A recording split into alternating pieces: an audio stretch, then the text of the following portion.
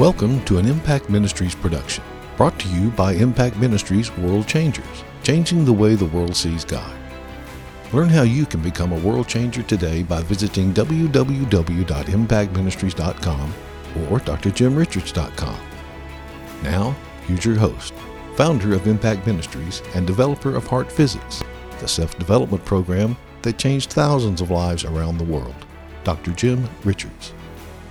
Hey, I'm Jim Richards. I want to welcome you to this week's Cyber Church. I am telling you, I don't know if this will mean to you what it means to me, but this particular message stirs up so many incredible sensations of connection and unity and love and bondedness to the Lord Jesus Christ. Today, we're calling this message The Groom Calls. Now, remember, this series is about the rapture, hope and comfort, because the rapture is supposed to be something that we look forward to, that gives us encouragement, that gives us hope. The word hope means confident expectation of a good outcome, of good things.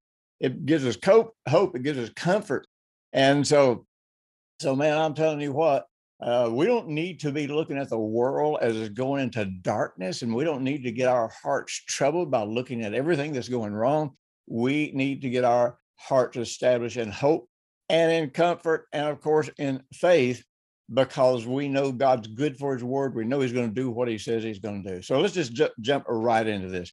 Now, Jesus would speak so many times, and he would talk about the bridegroom. Now, when we read about the bridegroom, this has always been such a tragedy in my heart to see how we do this. You know, we take the cultural concepts of the New Testament and even of the Old Testament, and rather than us coming to understand those concepts so we get the subtlety of the messages that Jesus is preaching and teaching, our tendency is to not look at their culture, but try to interpret it in light of our culture. And the Bible wasn't written to our culture per se, and the types and the shadows and all of these things that Jesus used to convey truth, they're not even in effect in our society in the 21st century. So we lose so many of the things that Jesus was attempting to convey. Now, I'm not saying we lose everything, but we lose so many things.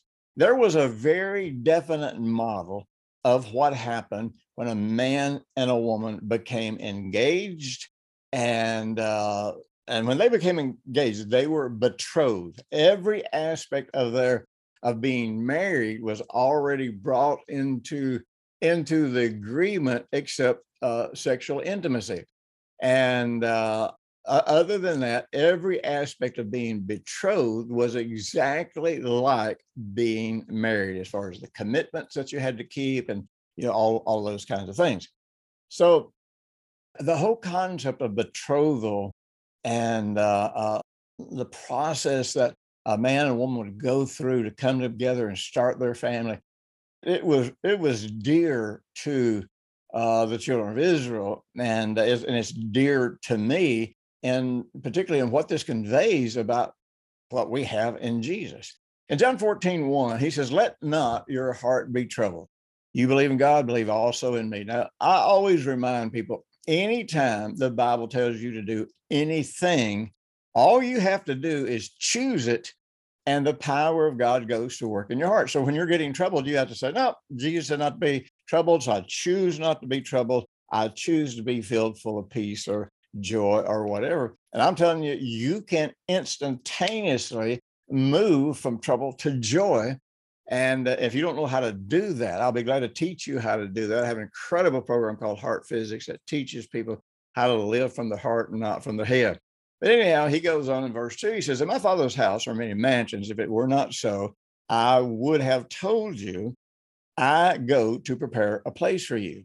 Now, to the average American reading this, we might get some similarities of what he's talking about, but boy, we miss the impactful, subtle statements that he's making that open up all kinds of understanding about this. But I'll tell you this, everybody standing there listening to Jesus when he taught these things, unless they hardened their heart against God completely, they understood what he was talking about.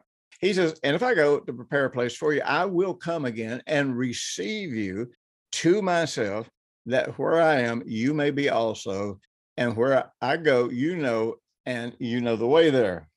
So we have this kind of a little bit of a weird uh, series of verses here that we sort of understand what's going on, but we sort of don't understand what's going on.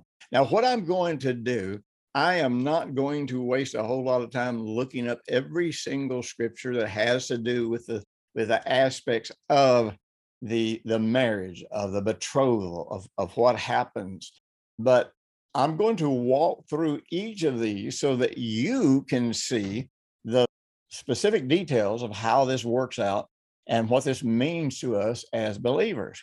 Now, in my audio series, I always make an audio series for people who have the time, the desire, and the passion to take a deep dive and who want to go more into a vein of discipleship, knowing how to apply this to our lives. And so I will, in the audio version of this, go into a lot more scriptural detail so that you have every piece that you need. But here, let's just jump right in this right now. We don't want to waste any time.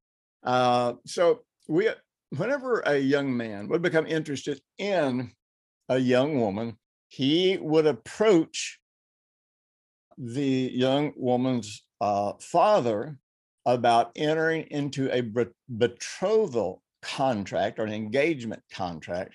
And like I said, the engagement contract was that legally they were married. And everything except physical intimacy was there and was there present, and they got to build a relationship apart from being dominated and controlled just by sex and the sex drive. But when the groom approaches the father, and the father is open to it, then actually the bride and the groom would probably talk. The groom and the father would probably talk with the bride, and they would have a discussion, and an agreement would be made, and very probably an agreement would be written. It would be an agreement of marriage, and then the groom would pay a price for the bride. We would know that that's common in several different cultures. And then the bride and the groom would drink a cup of wine to seal the agreement. Now, I don't know if you're seeing the typology here of the body of Christ. Jesus is the groom, and no man can come unto him but by the Father, which is the way it was as far as whenever there was going to be a marriage. And an agreement would be made. And so an agreement is made by the Father for Jesus to be our groom and to actually pay a purchase price. And the price that he paid was, in fact, his life. He paid his life to have us as his bride. And then, of course, you have the cup of wine, which seals the agreement, which is very much like the communion cup, the cup of the blood of Jesus. And so then the groom departs to the Father's house, where under the Father's supervision, he will build a place for him and for the bride, because usually they would go to live with the groom's family, and that's where they would build their dwelling place, because people lived in kind of commune type settings back in those days for protection against, the robbers and the bandits and all those kinds of things.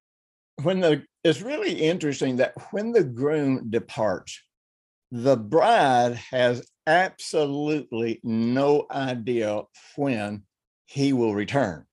All she knows is that when wedding place, if you will, or the marriage place is prepared to the father's liking. That's kind of interesting to me. It's to the father's liking, because, with a young groom, the father wants to make sure that everything is done adequately so that every single need of the bride is actually met.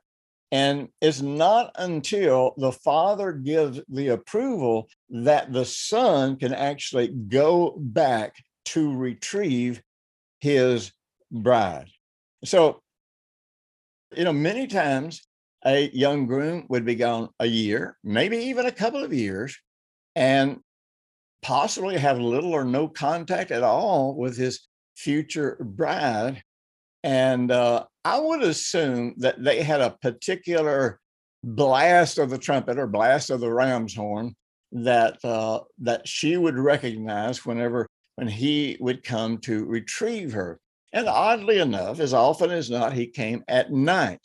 And so she could be in bed, she could be sleeping, but she would hear that particular sound that they agreed upon. And when she heard that sound, she knew that this was her groom who had come back to get her. Now, all the time that the groom was away preparing a place to take his bride, the bride basically did everything to prepare herself for meeting and going away with the groom whenever he came. Well, that's exactly what the church is supposed to do. And this is the exact model that Jesus left for us to understand was that he, when he was raised from the dead, he was going away. He was going to prepare a place for us. And at some point in time, the Father was going to speak to him. He was going to come back and he is going to take his bride out of this world completely to meet with him and to go into what will ultimately become the marriage feast of the Lamb. So all of this stuff very specifically talks about Jesus leaving, Jesus returning, catching us away in the air, us spending time with him until we come back and overthrow the Antichrist and his armies. Man, I am telling you, it's kind of interesting because in the book of Colossians and the book of Thessalonians, Paul addresses the fact that people had been writing doctrinally erroneous letters and sending them to the churches as if they came from him, telling the churches that the resurrection or the rapture had already taken place and they had missed it. Now, today the day that we live in, nobody's going to go out and say, hey, the resurrection has already taken place. Well, actually, more so than you think. There is a movement today called preterism. It used to be called Kingdom Now. It's had several different names in my lifetime. And preterism presents this idea that, in fact, all of the end time scriptures have already been fulfilled. And so that means, for all practicality, that the rapture has already happened. Jesus has already come back. He's just come back in a spiritual nature, and we don't recognize it. And so people really become confused about, okay, what's our role as a church? What is our role? Well, I got news for you. The church is never going to go out and conquer the world for Jesus and hand it to him. We've never done that. We've had 2,000 years to do that. The Bible prophesies that that is not how it's going to happen. So for all practical purposes, you have people really teaching that, in a sense, that the rapture is already gone because there is no rapture. All of that is just spiritual double talk.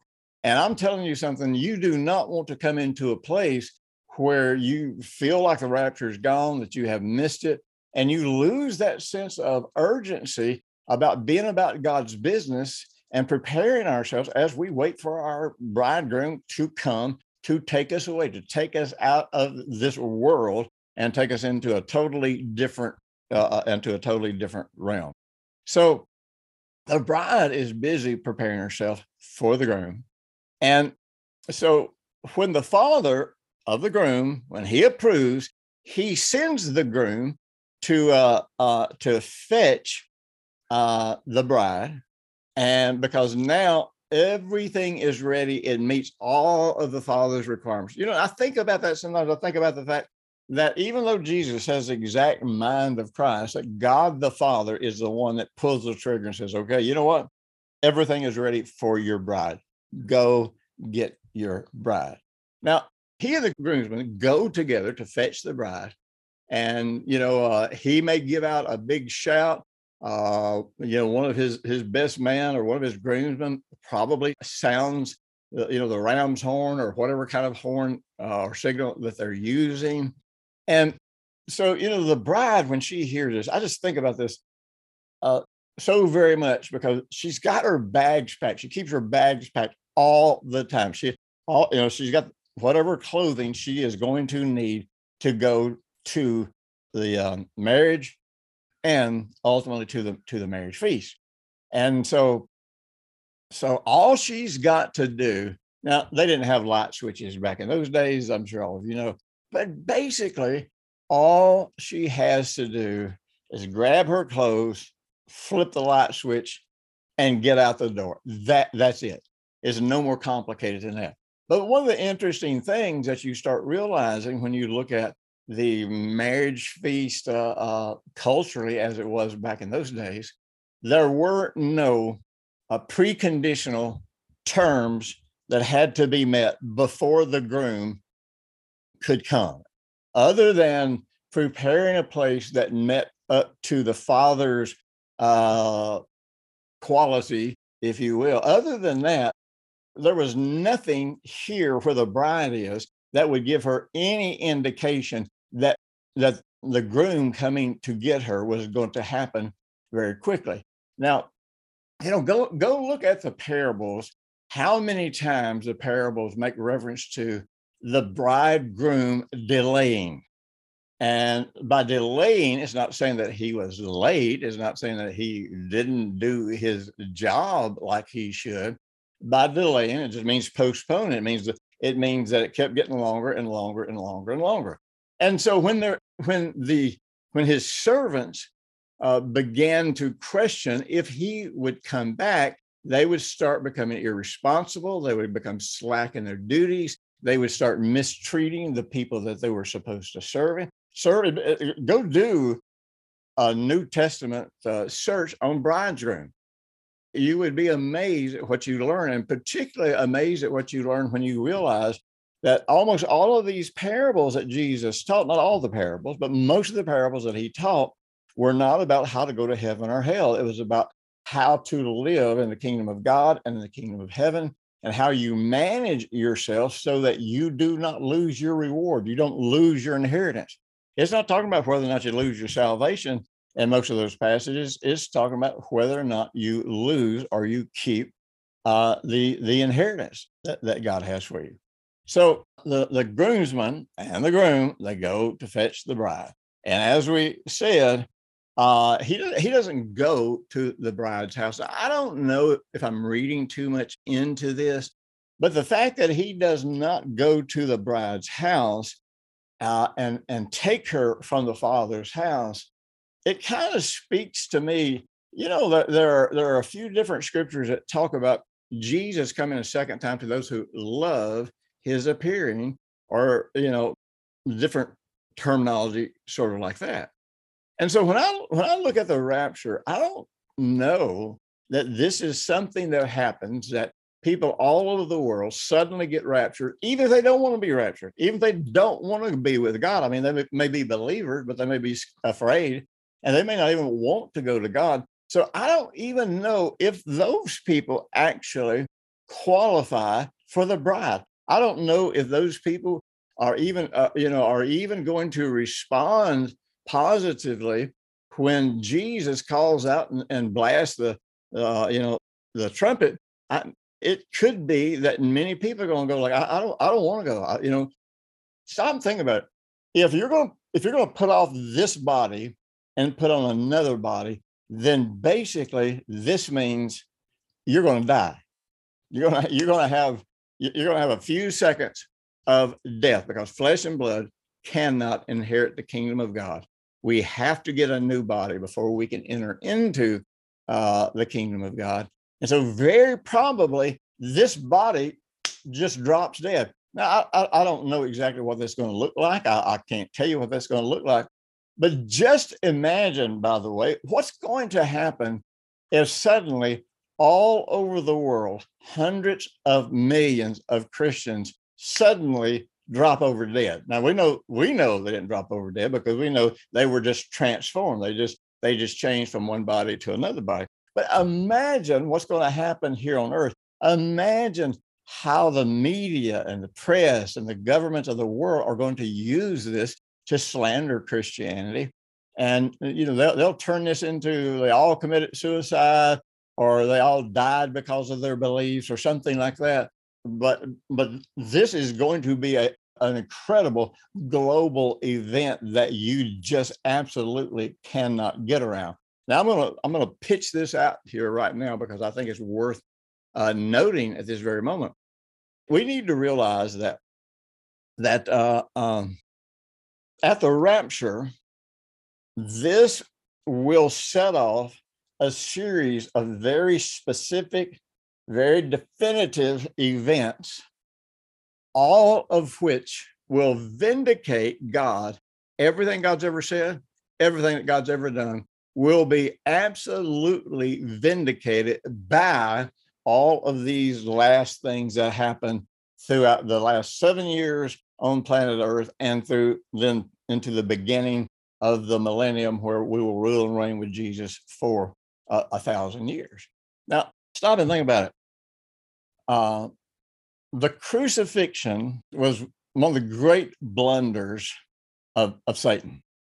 He thought by killing Jesus, he would finally overcome and he would finally win this battle. Well, nothing could be farther from the truth. So next time somebody teaching demonology starts trying to tell you what a genius the devil is, you might want to just get up and leave, because anybody that thinks that the devil is a genius evidently has not really studied their Bible really well. So Satan was convinced that this was his victory. As a matter of fact, the Bible says, if he had known, he would not have crucified the Lord. Or he didn't understand what was going to happen by the resurrection of the Lord Jesus Christ. Now, prophecy in the scripture is a really interesting thing because there's so much of what we think the devil knows. A lot of people think that the devil is omniscient, all-knowing, and that he's all powerful and that he can be everywhere at once like God. No, he didn't have any of those attributes. The primary way Satan knows what's coming next, one of the ways he knows what's coming next in your life is because you whine and you complain and you pretend like it's prayer. And basically all you're doing is telegraphing all the stupid things you're getting ready to do. So strategies against people who expose their hand are incredibly easy to create and incredibly easy to win. When it comes to the things about the kingdom of God, the way Satan anticipated certain things and the way he created his strategies was by paying attention. In the very beginning, the first prophecy about the Messiah was that it was going to be the seed of the woman. So what happens? Cain kills Abel. What happens? It's a war just against the seed of the woman, the seed of the human race. The whole thing with the Nephilim and having these beings that were evil and wicked and powerful. They were giants. They could do what seemed like supernatural feats. Their whole goal was to wipe out basically the Son of Man, wipe out the children of the women of the world so that no Messiah could come. So all down through biblical history, every time God would provide a guiding prophecy so that Israel or whoever was involved would understand kind of how to focus their attention and how to have a sense of where they were going. Every time that happened, that narrowed down the target that Lucifer would use to try to cut off the Messiah. And so, it gets so specific that in the book of Daniel, we have a prophecy that tells the exact day that Jesus will declare himself as king coming into Jerusalem, and the exact day that Jesus will be crucified. And so, Satan evidently really was so full of himself. He thought he had this all figured out. He got him crucified. But the problem is he just would not stay dead. So now one of the big things that Satan is looking forward to is the rapture? How can he mess up the rapture? How can he alienate us from a personal resurrection where we spend eternity with God? We rule and reign with Jesus here for 1,000 years, then we spend eternity, with God. Well, this is one of the reasons I believe the rapture has to be imminent. It can't be defined exactly when it's going to happen, how it's going to happen. There can't be signs, there can't be warnings. This is something that has to happen in a moment, in a twinkling of an eye. And so that's the reason it's going to happen. Our job is to keep our heart alive and expectant for the return of the Lord Jesus Christ. So the groom doesn't go forcibly take the bride out of the father's house. He blows a horn. It is her option. This is her last right of refusal here if she decides not to go. So the bride has lived for this moment from the time that the marriage contract was made. Her clothes are ready. All she has to do is snuff out a candle and she's gone. And she will go out to the designated place with her attendants. They will meet the bridegroom and his groomsmen, and then they will be taken away to the father's house where there will be a marriage feast, a celebration. And that's exactly what is happening to us. That's what's going to happen in our lives. That's exactly what's going to happen as we come into this end time of the world. And we need to be incredibly aware of this, because if we are not aware of this, we will lose the urgency. So I want to encourage you, and I'm going to give you some exercises you can do. But I want you to go back and listen to this. I want you to think about, am I really ready for Jesus to actually come and get me, or am I dragging my feet for something else? Listen, I'll be talking to you next week. Listen to this 2 or 3 times before then. Thanks for listening to the weekly Impact Ministries World Changers podcast with Dr. Jim Richards. If you like what you've just heard, we encourage you to share our web address, www.impactministries.com or drjimrichards.com, with friends and colleagues. Be sure to check out the resources section of our website from previous broadcasts and our videos. Join us next week for another great message by Dr. Jim Richards.